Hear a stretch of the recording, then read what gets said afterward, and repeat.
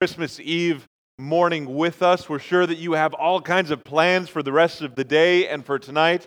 But before you get there, we're going to open up God's Word together.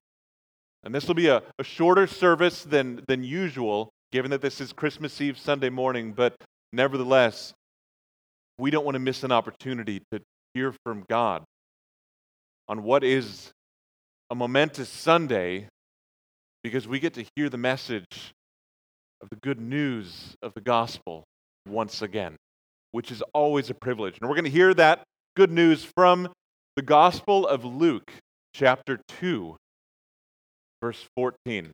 So open your Bibles up to Luke 2:14. It's a passage we just heard read, but we're going to read it again this morning. If you don't have your Bibles with you, we have extras under the chairs of the center aisle.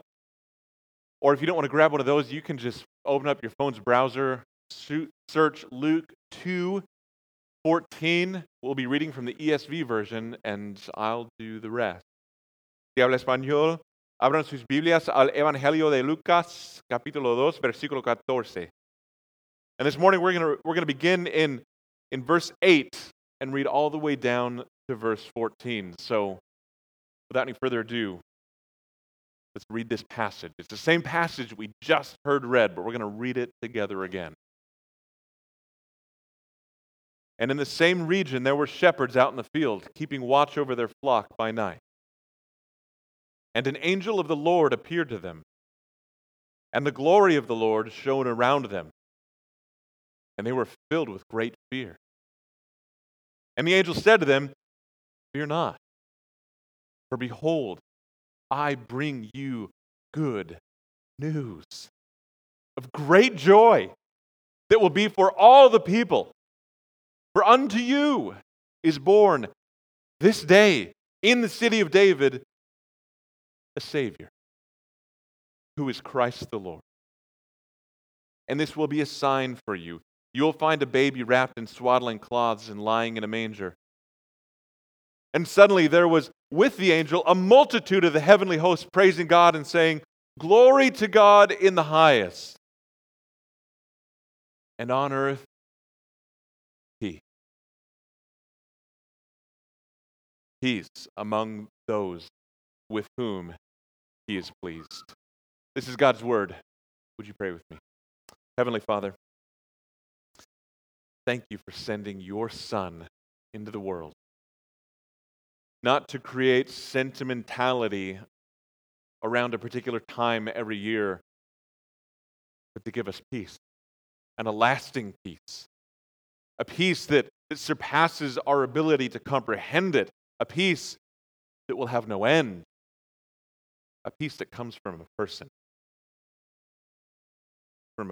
who can sustain it till the end of the age. Lord, we thank you. Pray that you would open our eyes to this person afresh this morning, and that we would encounter him in a way that draws us to him by your grace. In his name we pray. Amen. Peace. Peace. If you've been with us for the last couple months through our sermon series in the book of Ephesians, you'll know that through the gospel, God has created peace. Peace in two major dimensions of our human existence. First, peace with God, vertical peace, but also peace with one another. Through the gospel, hostility has ended between those who've received the gospel. But there's a third arena where I know it, you know it, the third arena where you long for peace that we haven't yet addressed or discussed. It's peace within yourself, peace with your own soul. And for all the fuss that the Christmas season makes about being the most wonderful time of the year, and it is, it actually has a tendency to illuminate the absence of peace within your own soul, doesn't it? You're nervous about spending time with family in the next 24 hours because of the potential of the drama that's going to occur. Or maybe you'll open up presents tomorrow morning, kids, and come to discover at the end of it your own discontent with your awareness of what you didn't get that you still want. Or December 25th, mercifully, and it marks the end of a month of frantically trying to get shopping done that you feel pressure for but never wanted to have, or the lack of sentiment that you used to have as a kid but no longer really have during the holiday season, and it just doesn't feel like the good old days. And the Christmas season, it illuminates a lack of peace that's always there within the human soul. We live in a post-COVID age that is riddled with anxiety.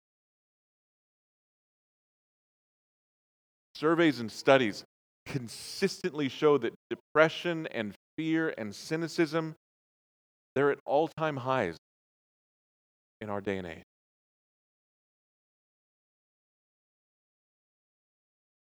But the message of Christmas says that 2,000 years ago, an army of angels appeared in the sky, in a real historical place, at a real historical moment, and they proclaimed peace, not just in that place, but peace on earth, in all places.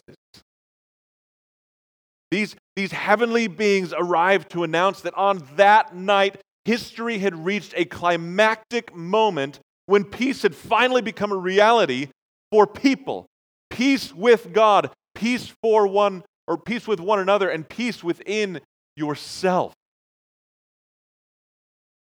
Listen, the peace that the story of Christmas proclaims really is the peace that you've been looking for. It really is. This is not a mere feel-good story that we tell every Christmas just because this is what we do. This is the peace you've been looking for. And if you're coming this morning looking for peace with God, with others, or within yourself, this is where you find it.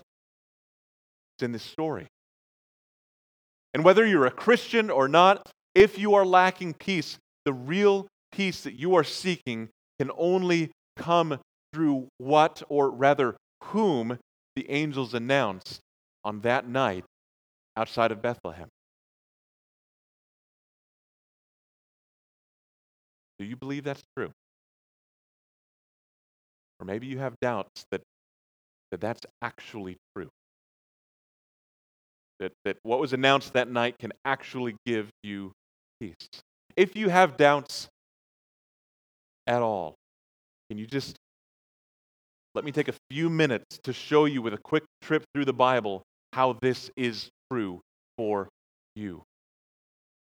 And before we start that trip, let's define peace. Oftentimes, peace is described by what it isn't.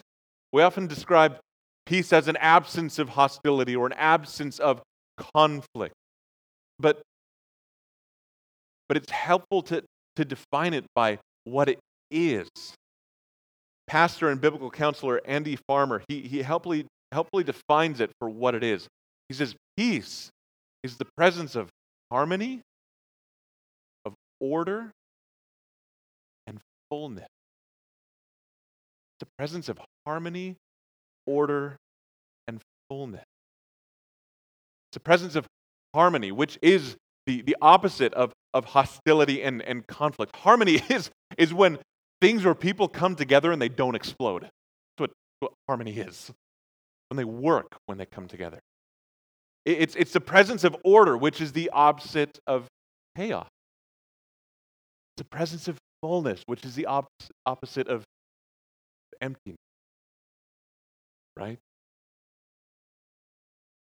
In the opening pages of the Bible, they reveal that God has woven peace into the very fabric of existence. His initial act of creation produces a cosmos, Genesis 1:2, without form and void. Okay? His initial act of creation created a cosmos that was without form and void. What's described here is desolation, chaos, and uninhabitability. But then comes light and dark, land and sky, land and waters. Then into this environment, he adds life. Formless and void have become harmony, order, and fullness. But God's purpose in creation wasn't just to create natural beauty. His ultimate goal is in the creation of mankind, creatures who are uniquely designed to populate this natural world with enjoyers and caretakers of all that God has made.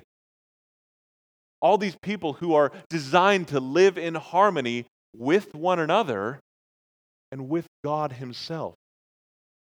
He's woven peace into the fabric of creation in its original design.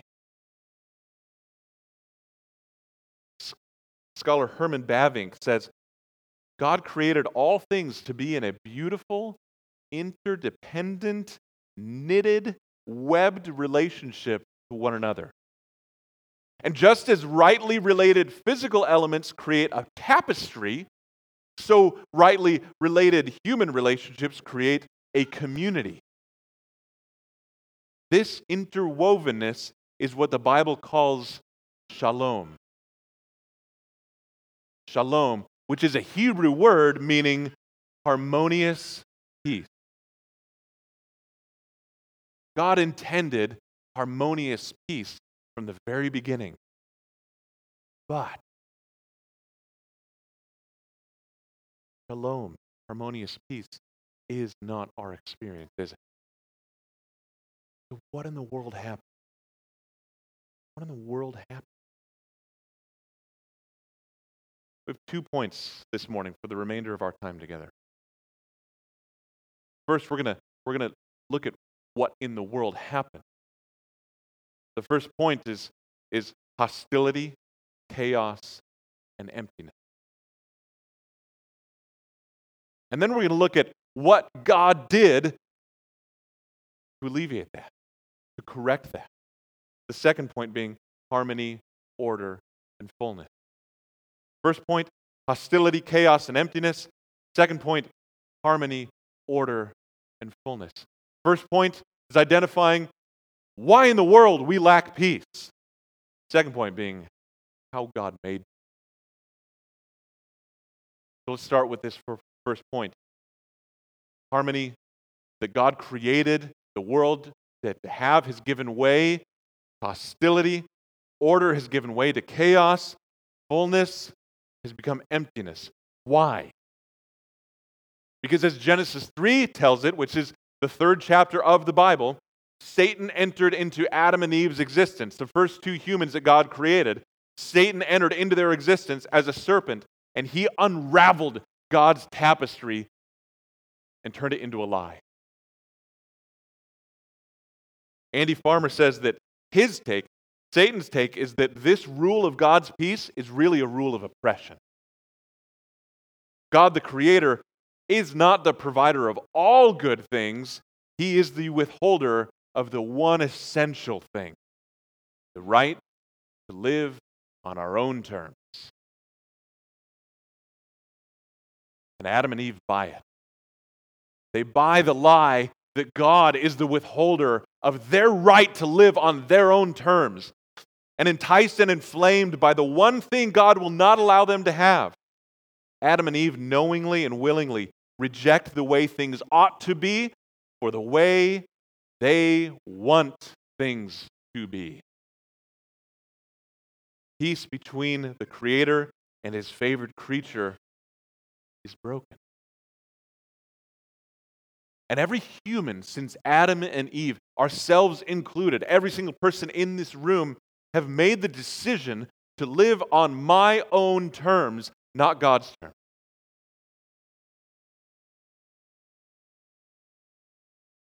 And when an entire people live in God's world, in His kingdom, and decide to live not on His terms, what does that amount to? It amounts to a declaration of war. When God's people in His kingdom that He created to work in the way that He designed it say, no, I want to live on my own terms. And when they've collectively done that, that is a declaration of war against the king of this creation. They'd lost their peace with God. We have lost our peace with God. When Adam and Eve lost their peace with God, the whole world stopped working right.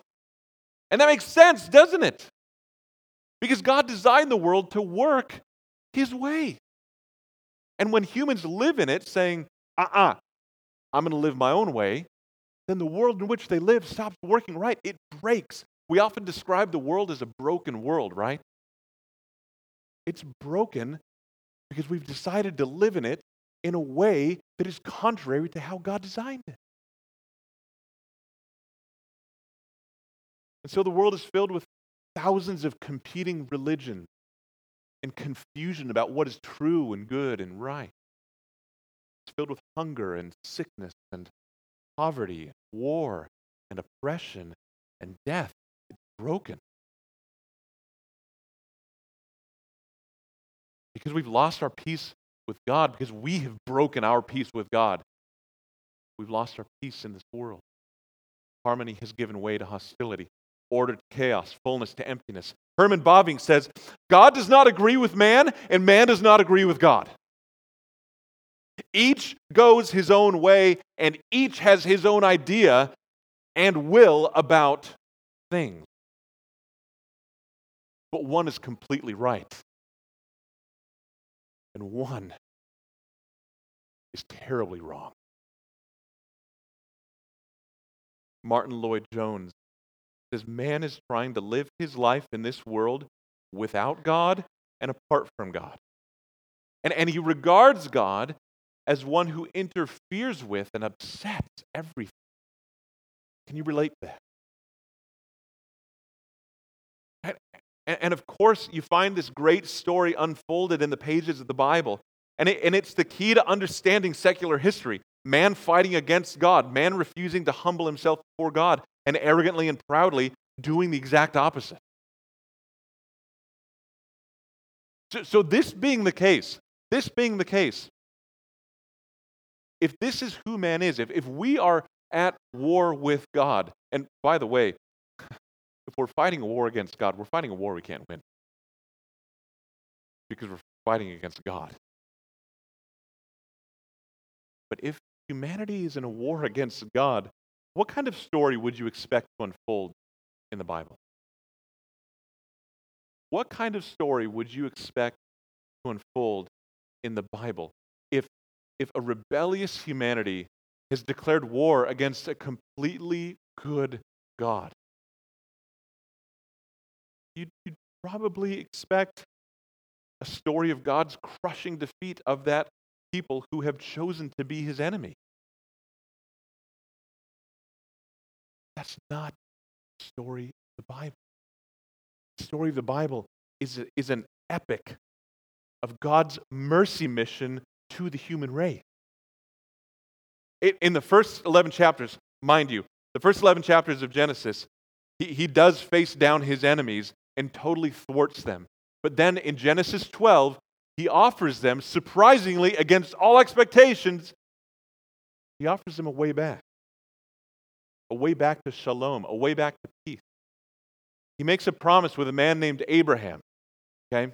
In Genesis 12, a promise to create a people from Abraham's descendants. And from those descendants, among those descendants, he'll send a peacemaker.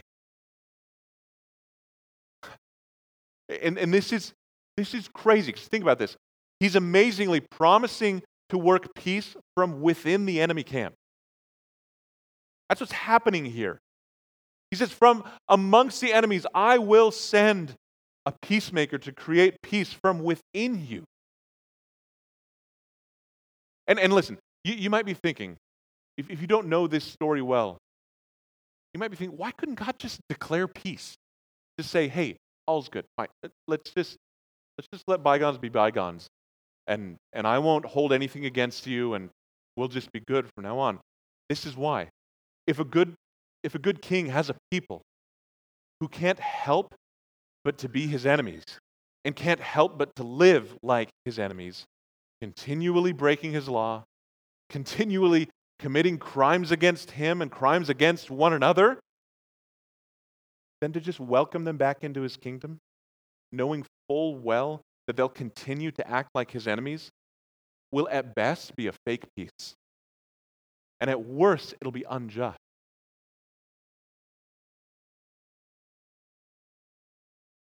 Here's the thing. These people's hearts have to change. They have to be given the ability somehow to not want anymore to live like God's enemies. But even beyond that, these crimes have to be paid for. These aren't petty misdemeanors in God's kingdom. This is treason against the king, against the creator.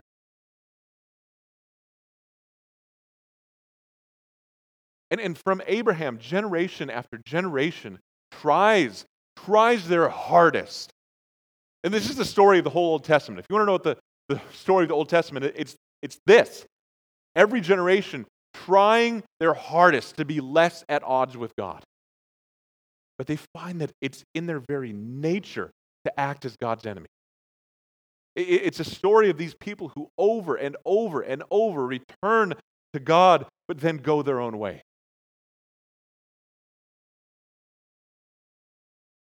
This, as Lloyd Jones says, each has his own way and each has his own desire and will about things. But God keeps his promise. And while peace is never fully achieved, he's patient with them. He refuses to crush them and destroy them. But one thing becomes painfully clear in this story. These people cannot do it themselves. They can't make peace with God themselves. They can't make peace with others themselves. They can't create peace within them.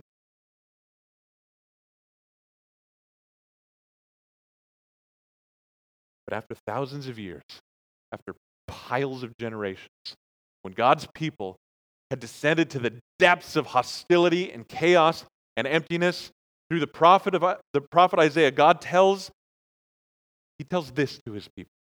In Isaiah chapter 9, verses 4 through 7, he says,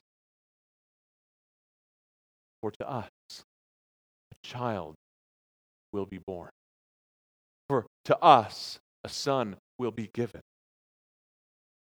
And the government shall be upon his shoulder. And his name shall be called Wonderful Counselor." Get this, Mighty God, Everlasting Father, Prince of Peace. Of the increase of his government and his peace, there will be no end.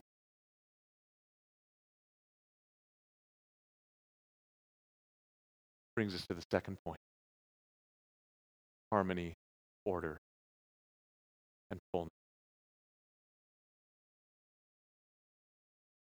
What Isaiah is saying is that this peacemaker, he will be one of Abraham's descendants, just as God had promised. But he will be no ordinary human leader. He'll be God himself. Isaiah is saying God is going to come and be the peacemaker. Born as a human. And he will be no once in a generation peacemaker. He will be history's Prince of Peace. He will usher in a peace so perfect that it will never come to an end. And it's still not clear how he's going to do it. But he'll do it. God is going to do this. But then, get this. After Isaiah's pronouncement, another 400 years passed. So was God forgotten? And you might think so. And Israel might have thought, gosh, he said he was going to do it, but he hasn't. But then one night, outside of the small town of Bethlehem, in a field covered in sheep, with a few nameless shepherds, an angel this heavenly being appears in the sky, and the angel says, "Fear not." I mean, this is unexpected. This is sudden. He says, "Fear not, for behold, I bring you good news of great joy that will be for all the people." All the people means all the people.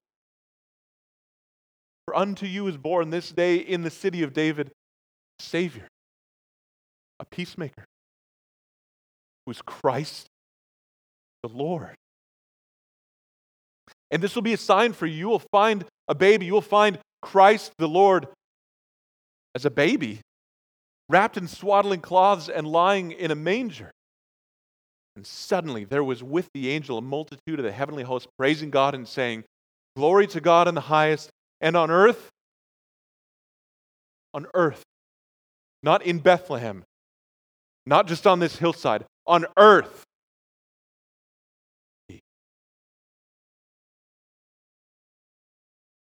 among those with whom He's pleased. Peacemaker, come. Charles Spurgeon says, "Wars had raged unto the ends of the earth. Men had slaughtered one another, heaps on heaps.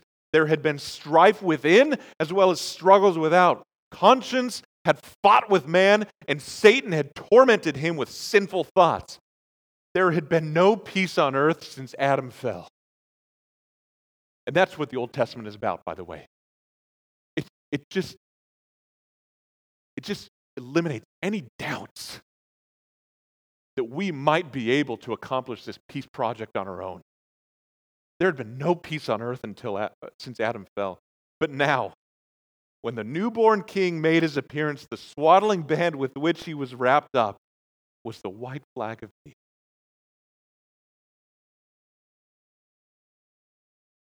That manger was the place where the treaty was signed, whereby warfare should be stopped within man's soul and with his God.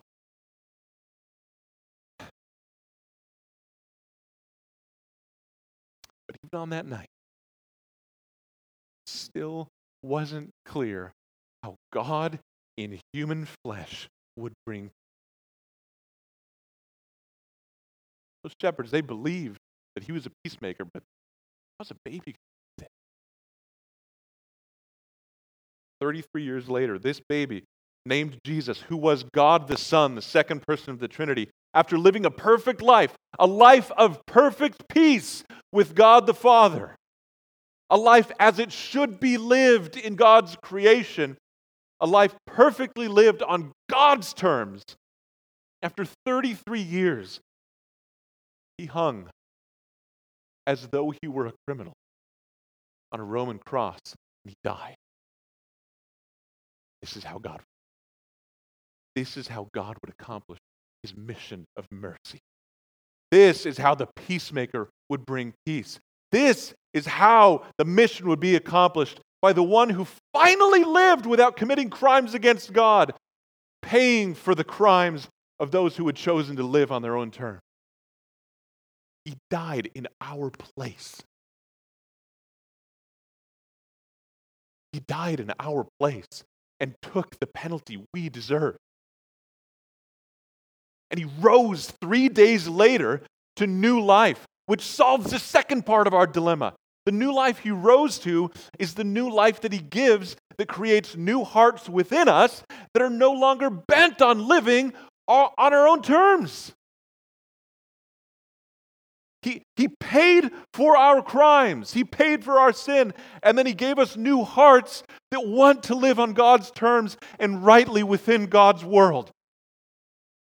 And nobody saw this coming. If the Christmas story is familiar to you, let it be unfamiliar to you this morning. Be surprised by it this morning.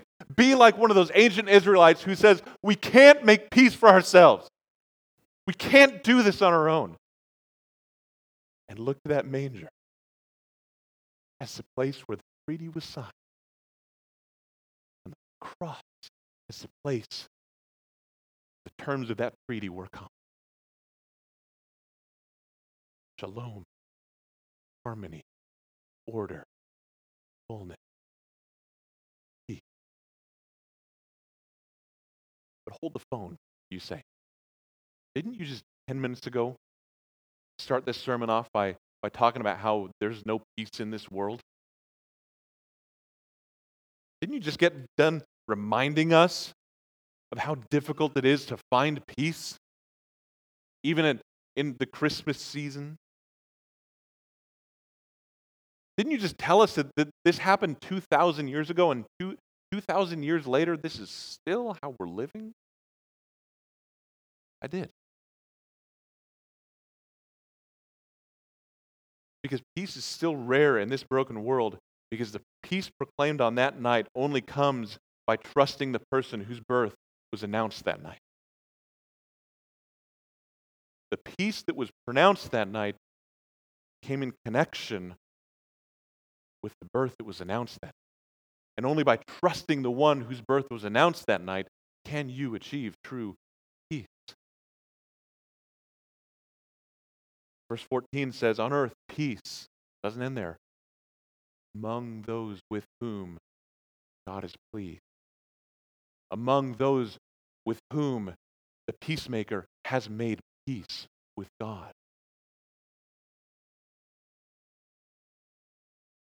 John Piper says, how do you know if you are a part of the angel's promise?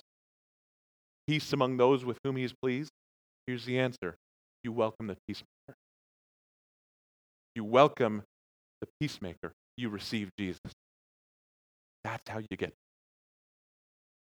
And we live in a world full of people who still choose not to trust that person. And we live, even as Christians, moment by moment, sometimes choosing to look for peace in all the wrong places.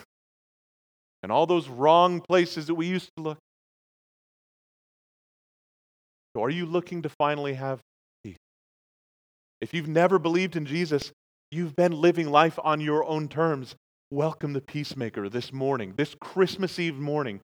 Welcome the peacemaker. Are you a Christian who's already welcomed the peacemaker, but still lack peace in relationships with others and peace within yourself? There are plenty of things in this world that claim to bring you peace. Medication and meditation. Therapy. Mindfulness apps. Self-esteem practices. Positivity. Productivity. In any situation, if you're not trusting Jesus to be your peace, you'll be as successful at finding it as every generation in the Bible who tried to achieve it themselves. This is a case for you reading your Old Testament. Read the Old Testament and be reminded of how futile all other strategies of finding peace are. Be reminded of how desperately you need Jesus. What the Old Testament's there for. To remind you that you can't find real harmony. You can't find real order. You can't find real fullness apart from the peacemaker. Apart from Jesus. The peace proclaimed in the Christmas story really is the peace that you long for. Praise God for that. Would you pray with me? Heavenly Father, we thank you that you have ushered in peace through your Son, Jesus Christ. This is a real peace, the realest peace the world has ever known. Lord, I pray for anyone here who is longing for peace with you, with others, or within themselves. God, that you would reveal Jesus to them and that they would welcome the peacemaker. They would believe in him as their only hope for reconciliation with you, as their only hope for finding true and lasting peace. And I pray that you would give each of us joy as we enter into that peace that surpasses understanding, as we enter into that kingdom of peace that will never end. In Jesus' name that we pray.